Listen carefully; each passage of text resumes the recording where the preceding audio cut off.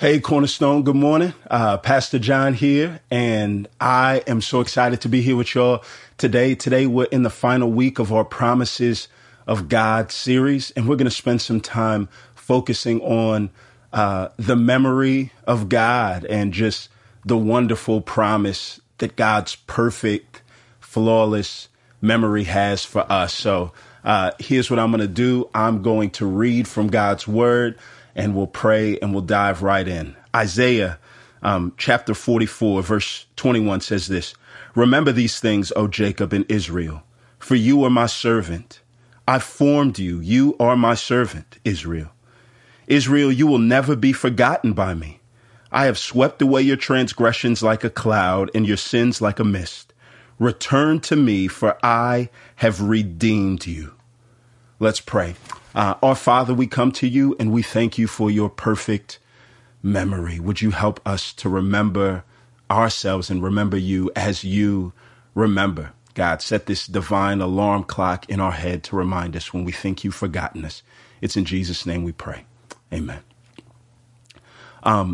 We are at the mercy of our memory. We are at the mercy of our memory. Here's what I mean by that. When you think of our memory, the key word that should come to your mind is the word can't, right?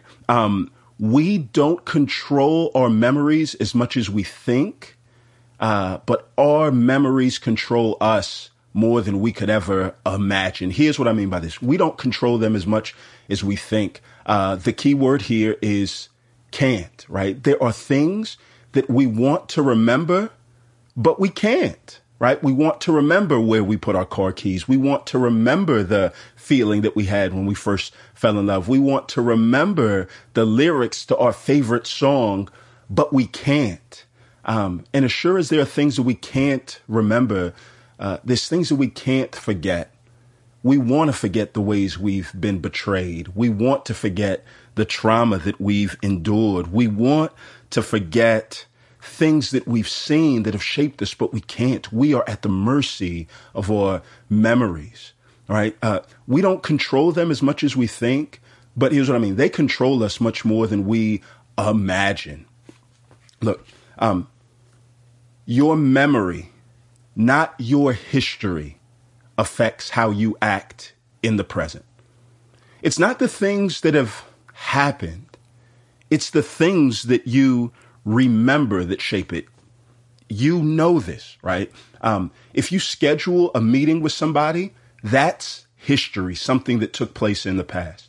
If you actually go through and meet with them, that is your memory acting to affect your present. We've all scheduled a meeting with somebody, history, and forgotten that we set that meeting up with them and find ourselves in a place where when we should be getting ready for that meeting, we're living as if we have no obligation. And that's because it's your memory, not your history, that shapes how you live in the present. And when we bring those two together, here's the problem, especially when sin comes in.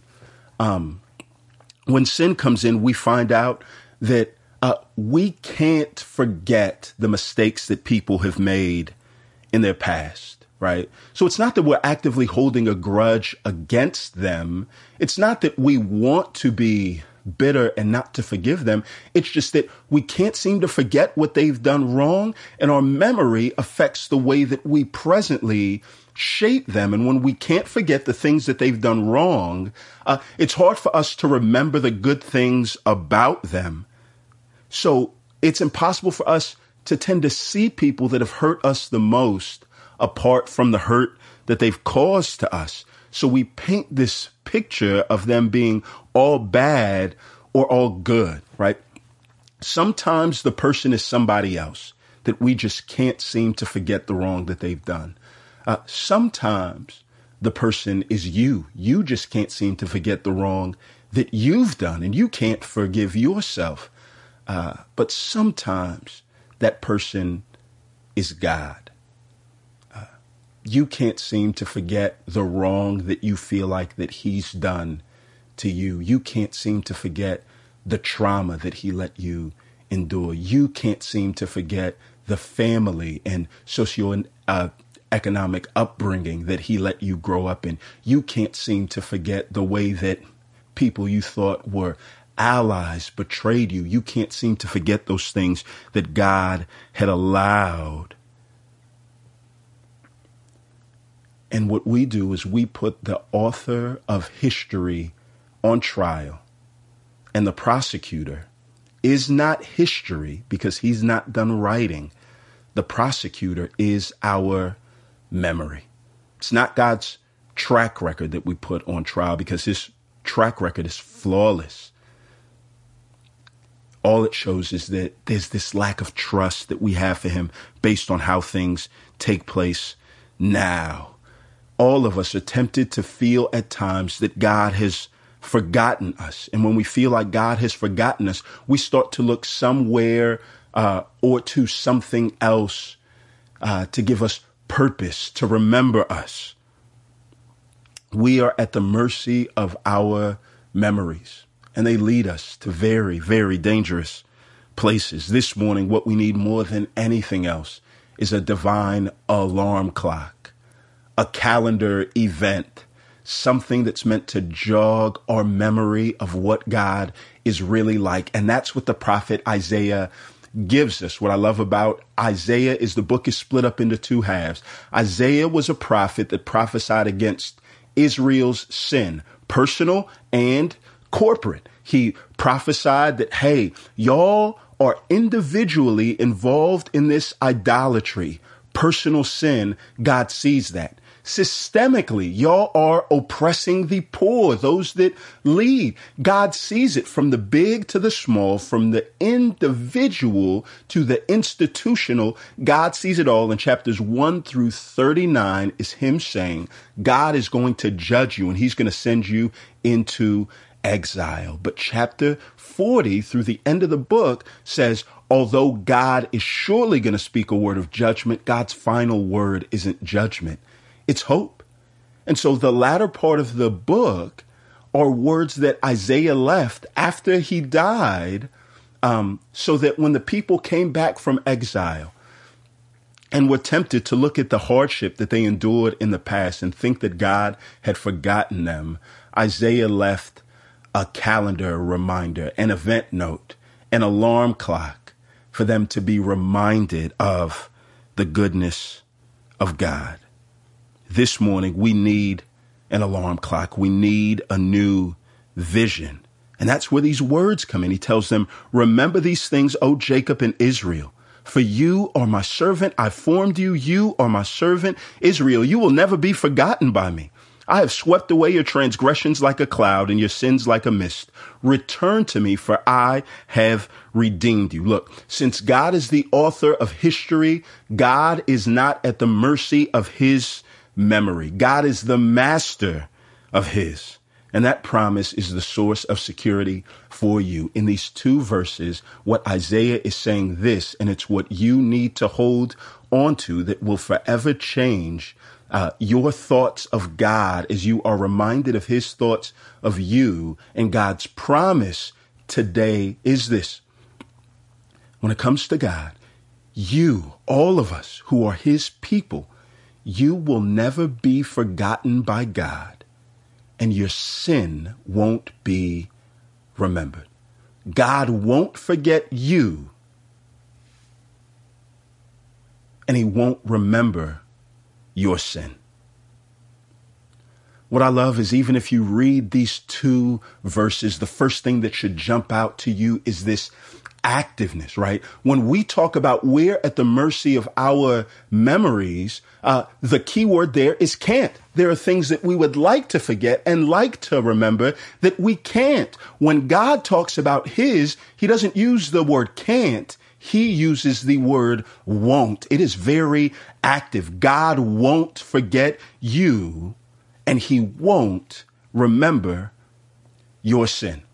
So let's just spend some time real quick. We're going to look at two things: the permanent, the passing away. And then I've got one implication, and I'm going to get out of your way. The very first one is this: the permanent. God's love and affection for you, his people, is permanent.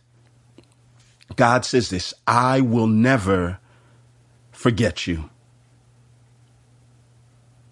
You will never be forgotten by me. Do you remember being at camp when you were a kid and you would meet the love of your life and you would end off at the end of the week that you were there with them and you would say these words like, girl, or boy, I will never forget you. And then you start the school year and you forget them when you meet your next crush, right? Or politicians, right? The reason why they get elected is because they overpromise. Politics is all about who can overpromise the best and the most convincing. The thing that hurts us about promises is that we hear them from time to time and we believe them, but in the back of our mind, we know that's not real. You're over-promising. This is not the case with God. The author of history cannot over-promise. So what God's going to say in verse 21 is this. God's going to tell them, yo, I formed you. You are my servant. You will never be forgotten by me. The thing that you have to know about Isaiah chapter 44 is this. It's God trying to draw these people away from idolatry, the things that they put their hope in. And he just shows how silly it is that you have these people that are forming their gods with their hands. And what God says is this, no, listen, the person that forms the image is the God. So you have these people that are putting their hands to the plow and they are working and working and working, thinking that the things that they build are the things that are going to give them fulfillment. And God says, that's silly. It's not just that your idols of wood and stone or your idols of achievement and success and admiration and love. It's not just that those things will forget you when things get rough. It's that they don't have a memory. It's that they'll fail you. And what God's saying is, look, I formed you. I'm the God. I love you. And then he says these words, I will never forget you. Again, you see that word, that key word, never. And we tend to respond to the promises of God that he will never forget us the way we respond to our family members when they say things like, I love you. We say things like, yeah, well, I know that you love me. And we say, God, yeah, well, this is plain. All right. I know God knows all. I know God will never forget me. But I think there's two things that stand in the way of us really embracing this truth: the now and the later. We can hear that God will never forget us. And one of the things that stands in the way of that truth is, God, how can I really be sure? Because right now where I stand, it feels like you've forgotten me. There's some of you out there right now that feel like, God, I know you said you'll never leave me or forsake me, but right now that I'm jobless in the midst of this pandemic, I sure do feel left and forsaken.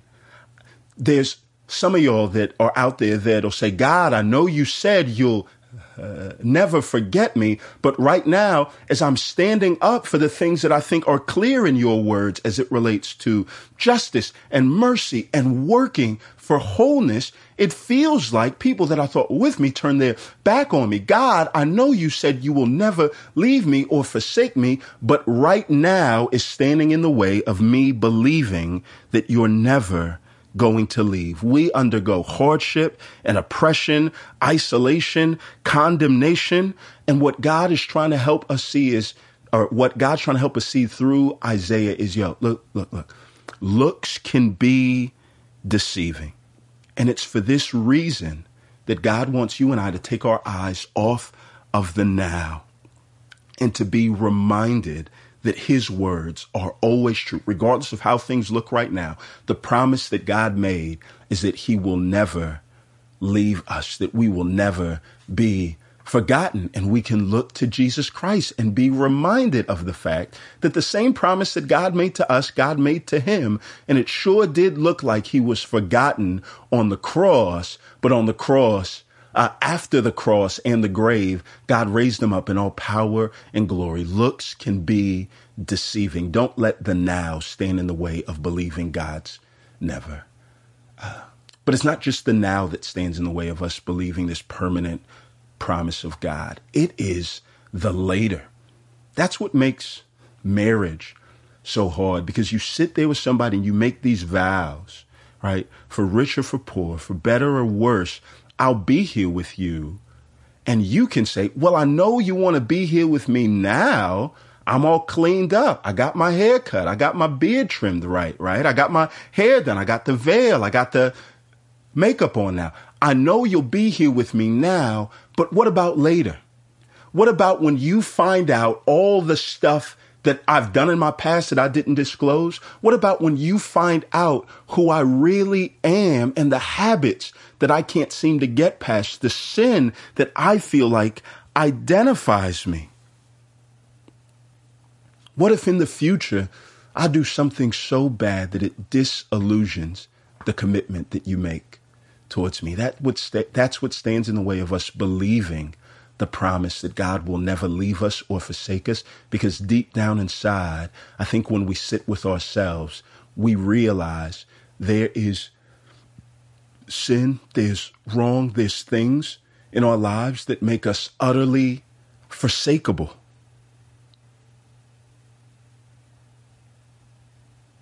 Somebody promising never to forget you isn't always good news, right?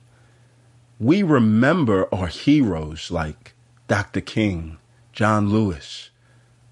We remember our heroes, people that fought for freedom. We remember people that loved us and cared for us. But we also remember our enemies. Right? We remember people that are both famous, and as Dave Chappelle once said, we remember people that are famous, but we also remember people that are infamous. We remember Peter, but we also remember Judas. Somebody saying, I'll never forget you, isn't always good news. But the good thing with God is that God saying, I will never forget you, is paired with him saying, yo, I want you to hear not just what I won't forget, but what I won't remember. The author of history has written history and has, in his wisdom and providence, done away with the worst of your history. Look here, it goes on, verse 22.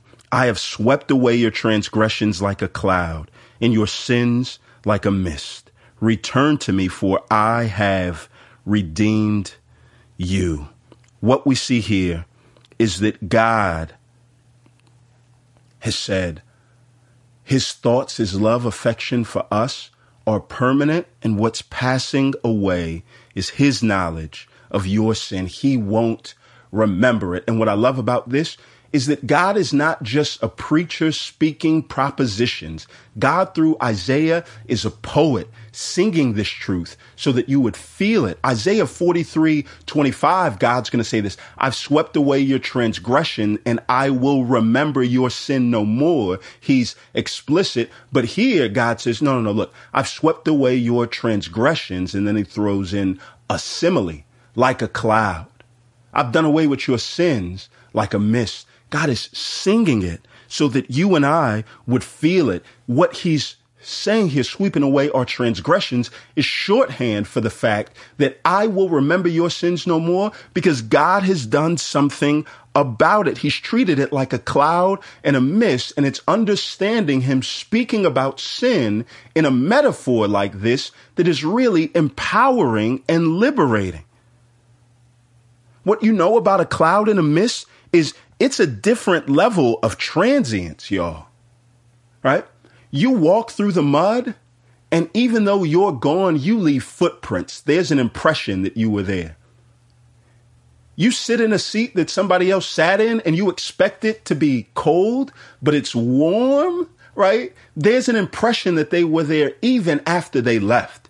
When a cloud moves, it's gone, y'all. It is gone. There is no impression. It doesn't leave anything behind. It is as if it was never there. And when God talks about the sin that you think in your life is so permanent and identifies you and is at the core of your being and is the hallmark of who you are, God's saying, I've swept that away like a cloud. You don't track clouds the way that you track stars, because once they're gone, they are gone. And this metaphor is so good on so many levels, because we look at clouds and they are these big balls of water vapor. And look, they're not actually heavy. It seems like they should be easy enough to sweep away, but when was the last time that you, with your power, had the ability to blow a cloud away? You can't. It's out of your reach. And even if you could fly up there, you can't move it. It is impossible for you, and that's how sin feels, individually and institutionally. That's how sin feels across the board. It feels like this immovable force that is easy enough to be done away with, but it stays and lingers. And what God says is what is impossible and excruciating for you is effortless for me. I've swept it away like a cloud. I've blown it away. The wind of God has dealt with your sin once and for all, and there is no lasting impression or imprint on your soul. Now, it comes free of charge for you, but I want you to know, when you gather up a bunch of rain clouds, all that water that is pressed together has to rain. It's got to fall on somebody. And the good news of the gospel message is that all of these sins that God condemned them for, all of these sins that are very present in our world today, all of these clouds of sin that block the rays of the warmth of God's sunshine, God swept them away, but he gathered them all up over his son, Jesus Christ, who lived the perfect life and came preaching to us about God's love. Jesus said, in order to demonstrate God's love, here's what I'm going to do. On the cross, I'm going to sit under all of the rain clouds of humanity's sins as they are gathered up. God swept them away, but he gathered them up over Jesus. And he said, on the cross, I'm actually going to drink from the cup of God's wrath. And that creates a different picture. God's wrath for sin, the individual and the institutional, is too big to fit in a cup. It is rain clouds that were poured into rain buckets, and Jesus consumed them all on your behalf, so that God swept away that sin over you, but he maintained his justice by providing them to somebody who could take them and survive.